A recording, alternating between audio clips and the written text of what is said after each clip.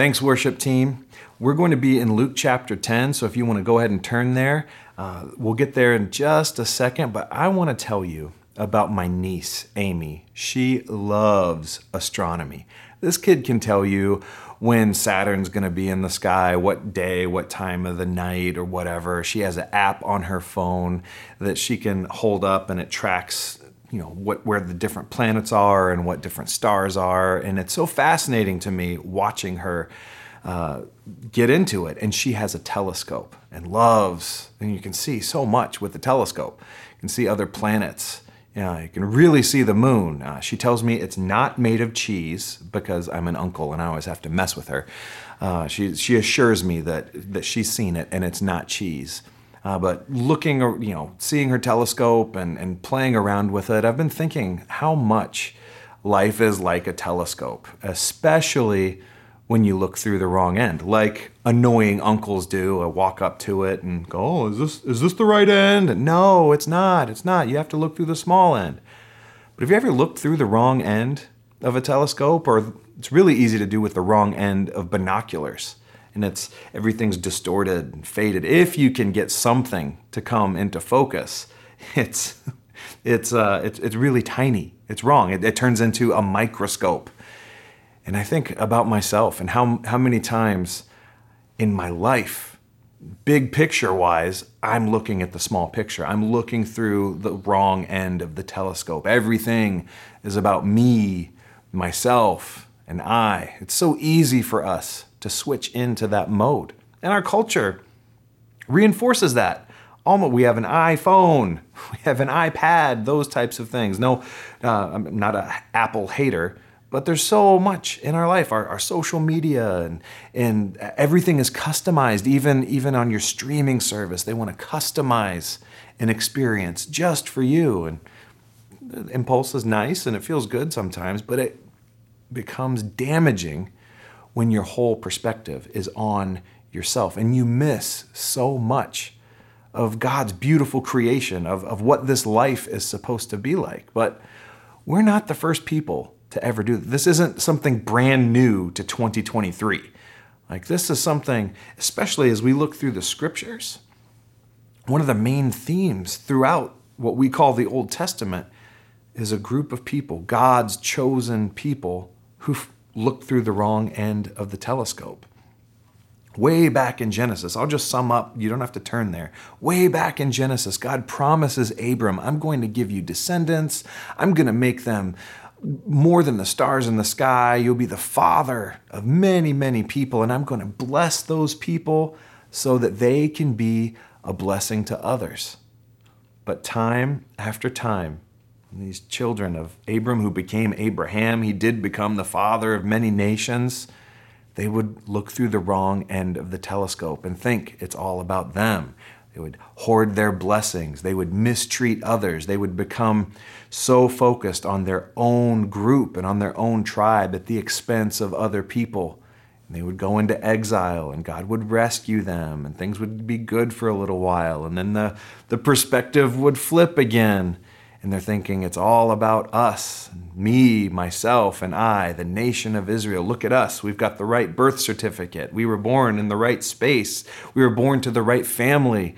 And we're following all these rules, so we must be good. Let's kick everything into autopilot and just enjoy these blessings for ourselves instead of remembering the original promise. I'll bless you to make you a blessing to the whole world. Looking through the wrong end of the telescope. And this was true up until Jesus' time. The nation of Israel in the first century had been under Roman oppression for many years. And though these people were trying their hardest to follow God's laws, they were reveling in their identity, especially under oppression, that we are God's chosen people. And they were longing for someone to save them. But they were only longing for someone to save them from Rome. And rightfully so. The Romans did some good things, but no one wants to have a foreign power telling you what to do in your own location. And they were crying out for a savior. God, deliver us from Rome. and weren't seeing the big picture that Jesus came not just to deliver us, but to deliver us from the condition of sin. Not just, yes, the sinful acts of behavior that we do, but also the brokenness in this world, the dysfunction in this world. And Jesus was continually trying to get people to look through the right end of the telescope. And Jesus would get into all of these arguments, and that's what we're going to look in, or he would actually engage in what people wanted to be an argument, but as he so often did, in Luke chapter 10, verse 30, he tells people a story. This guy walks up to him and says, all right, if you're so smart, Jesus, I want to know from the scriptures, who is my neighbor? I know we're supposed to love our neighbor as ourselves, but let's see if there's a side door here and if we can get around this. Who is my neighbor? And Jesus tells this story, starting in verse 30. In reply, Jesus said, a man was going down from Jerusalem to Jericho, where he was attacked by robbers. They stripped him of his clothes, beat him, and went away, leaving him half dead. A priest happened to be going down the same road, and when he saw the man, he passed by on the other side. So too a Levite, when he came to the place and saw him, passed by on the other side. But a Samaritan, as he traveled, came where the man was, and when he saw him, took pity on him. He went to him and bandaged his wounds, pouring on oil and wine. Then he put the man on his own donkey, brought him to an inn, and took care of him. The next day he took 2 denarii and gave it to the innkeeper. Look after him, he said, and when I return, I will reimburse you for any extra expenses you may have. Which one of these 3 do you think was a neighbor to the man who fell into the hands of the robbers? The expert in the law replied, the one who had mercy on him. Jesus told him, go and do likewise. So here we have a perfect example of an expert in religious law trying to trip Jesus up, trying to back him into a corner so Jesus has to make a statement that he has to back away from. But Jesus tells this story.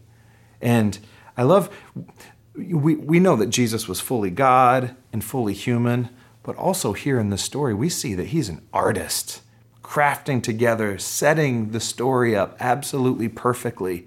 The people who are supposed to be heroes, a priest, someone's going to intercede for the people on behalf of the people and to God, he misses it. Fails to show even basic human kindness, basic human hospitality. A Levite, someone who's supposed to serve the people, and if anyone gets it, it's supposed to be a Levite. Both of these people, they move away, walk on the other side of the road. And then we miss some of this in our day and age, but in the first century, Jews and Samaritans, this may be a refresher, some of you, they didn't get along. They didn't mix. And here is Jesus having the audacity to cast the Samaritan as the hero in the story, showing compassion. Oil and wine were like medicine back then, bandaging his wounds, using his own vehicle, a donkey, 5,000, putting this man on his own donkey and taking him to an inn because, well, the early church hadn't invented hospitals yet. That was the best they could do. And then at his own expense, for a stranger, saying 2 denarii was a lot of money back then.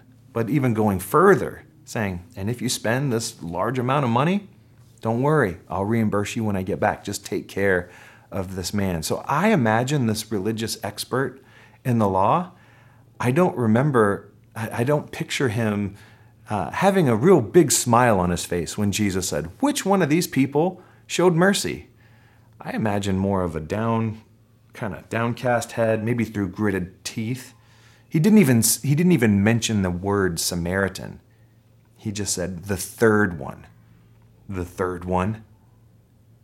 Jesus is trying to flip his telescope, saying, Jesus would cheer on, saying, I'm so glad that you've become an expert in the scriptures. Jesus didn't come to take any of that away. It said not even a jot or a tittle will be removed from it. Not even the dot on a lowercase I in our language. Awesome that you know all this stuff in your head. But what about your heart? Do you really know God? Do you see with God's eyes? Do you want the same things God wants? And in the story, we see that the people who were supposed to know totally missed it. They were seeing through their own eyes. So what happens when we see through God's eyes? If you're taking notes, I'm going to pull out 3 things. We could talk about this story for weeks and weeks and weeks and barely scratch the surface.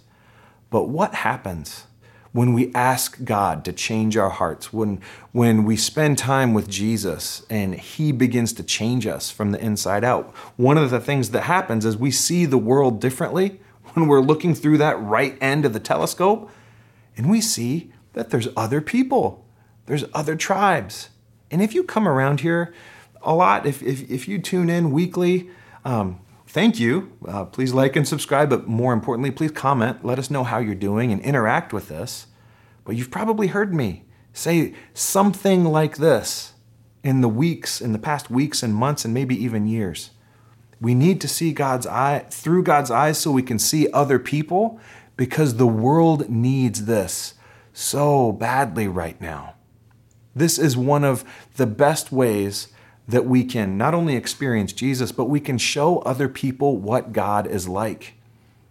It's way too easy these days for us to associate with people that are just like us, that talk like us, think like us, dress like us, eat like us, watch the same shows, get our news from the same places. And none of any of those one things are bad. But when we become so focused and we forget that there are other people out there, we miss out on a chance to experience true Christian unity, which unity doesn't mean uniformity.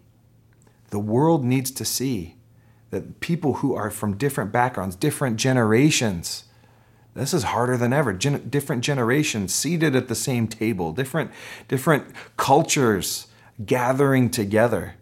The world will take notice of that and say, on the big scale, what?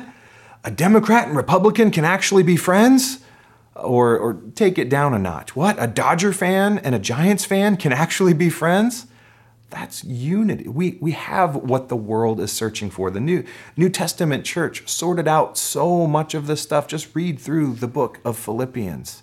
There's something bigger that can bring us together. But if we do things the way our culture's doing it and pulling ourselves in our own echo chambers, I was walking through my house the other day and I realized, even in my own family, we need to be intentional about leaning towards each other and spending time together. As I was somehow managing to walk through the house looking at my phone, watching a YouTube video, I looked up and my 3 kids are watching 3 different screens. My spouse is watching a different screen, and that's a wonderful privilege to have access to that technology. But I thought, whoa, I need to be careful about just living life on autopilot. When are we coming together? Because yes, it's possible to be in the same room, but also even one family can be split apart. And I could see how, if you're on autopilot, how even families can become so focused on themselves and miss each other and drift away from each other. So we need to see even our own family, even our own households through God's eyes. Another thing that happens when we see through God's eyes is we see the heart. And what I mean by this is Jesus was so good at pointing out the heart. If you look through Matthew 5, 6, and 7, it's a whole list of blessed are you when this happens. And it gets confusing. I'm blessed when? That doesn't sound like being blessed. I'm blessed when what happens? But there's also a lot of statements in Jesus' teachings where he says, you've heard it said, and then fill in the blank of something scriptural from the law of Moses. And Jesus goes on to say, but I tell you this, you've heard it said, do not commit adultery. But Jesus takes it up a notch. He says, but I tell you, even if you look upon a woman with lust, you've committed adultery in your heart. And it's so easy for us, especially if you've been following Jesus for a while. I'm going to poke at you a little bit, just as this pokes me. Are we just going through the motions? When we're connected to Jesus and we start seeing through God's eyes, we're not just following a list of rules, but we see God's heart in giving us this best way to live. John 10:10 says, I've come that they may have life and life more abundantly. Eugene Peterson puts it as, I came to give them a more full and better life than they ever dreamed of. But if we're just going through the motions and we say, oh, here's a big list of things that we don't do, okay, I'm good. We can miss the heart, and we don't go deep into this life and experience the true joy and the true peace and the growth that comes from following Jesus. I want to see God's heart more than ever. And I'm guessing whatever brought you here, you were curious about what's really real. When we see through God's eyes, we can see what's really going on and interpret our world, interpret the circumstances of our lives with much more clarity and less anxiety. And I admire that so much about people in our congregation, in our church family, who are facing impossible circumstances in their health or in their family or in their work life. And there's such a peace that where God's giving them that unreasonable peace that the Apostle Paul talks about. They're saying, I'm trusting God because I know there's something deeper going on. I don't understand it, but I'm hanging in there. And actually, God's holding on to me while I'm walking through this season. That's what happens when we ask Jesus for new lives. And also, when we see with God's eyes and when we serve others, we see Jesus. When we serve somebody, we literally see Jesus. If you don't believe me, take the words of Jesus. Then the king will reply, truly I tell you, whatever you did for one of the least of these brothers and sisters of mine, you did for me. I mean, think about that. If you had a chance to hang out with Jesus in the flesh, would you take it? If you got a Google Calendar invite, coffee with Jesus at the new Starbucks down the street, and he walked in, like, of course you would take it. Well, one of the best ways to experience Jesus is by serving others, even the least of these. Jesus counts that like you did it for him, and that changes your perspective. That begins to, I had a pastor used to say, that messes with you. That kind of stuff messes with me.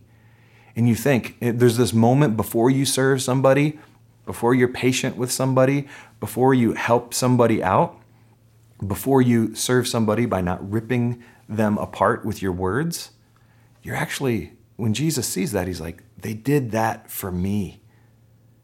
And at first you feel like, ooh, it's going to be hard. It's going to be a little bit of a sacrifice.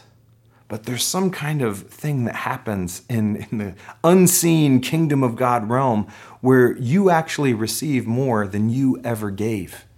Not monetarily necessarily, not necessarily a shot of energy, but because you're participating in the flow of how God wants all of this to work, you experience what it's like to be with Jesus. God will never leave you hanging. No matter you try to outserve the Lord, try to, when you take up your cross and follow him, I dare you this week to serve someone else. And that brings us to our challenge. I think the Apostle Paul, if he was sitting with us, I want to give you a challenge from him, from Philippians chapter 2, verse 3 and 4. Do nothing out of selfish ambition or vain conceit. Rather, in humility, value others above yourselves, not looking to your own interests, but each of you to the interests of others. So when you're triggered this week or activated and you're put into fight or flight, or maybe it's just a little like gnawing inside of you if you're waiting too long or whatever, small stuff and the big stuff. When that happens, ask yourself if you're looking through the right end of the telescope. And ask God to let you see through his eyes. Let me pray for us. Dear Heavenly Father, we need your help so much. Will you please make our hearts really sensitive? Make our hearts sensitive to the needs of others and to your voice of when we're supposed to serve, of when we're supposed to put our own oxygen mask on. God, we're asking right now, as we turn our hearts towards you and turn our minds towards you, give us your perspective on this life. And give us a heart that wants the same things that you want, as only you can do. Amen.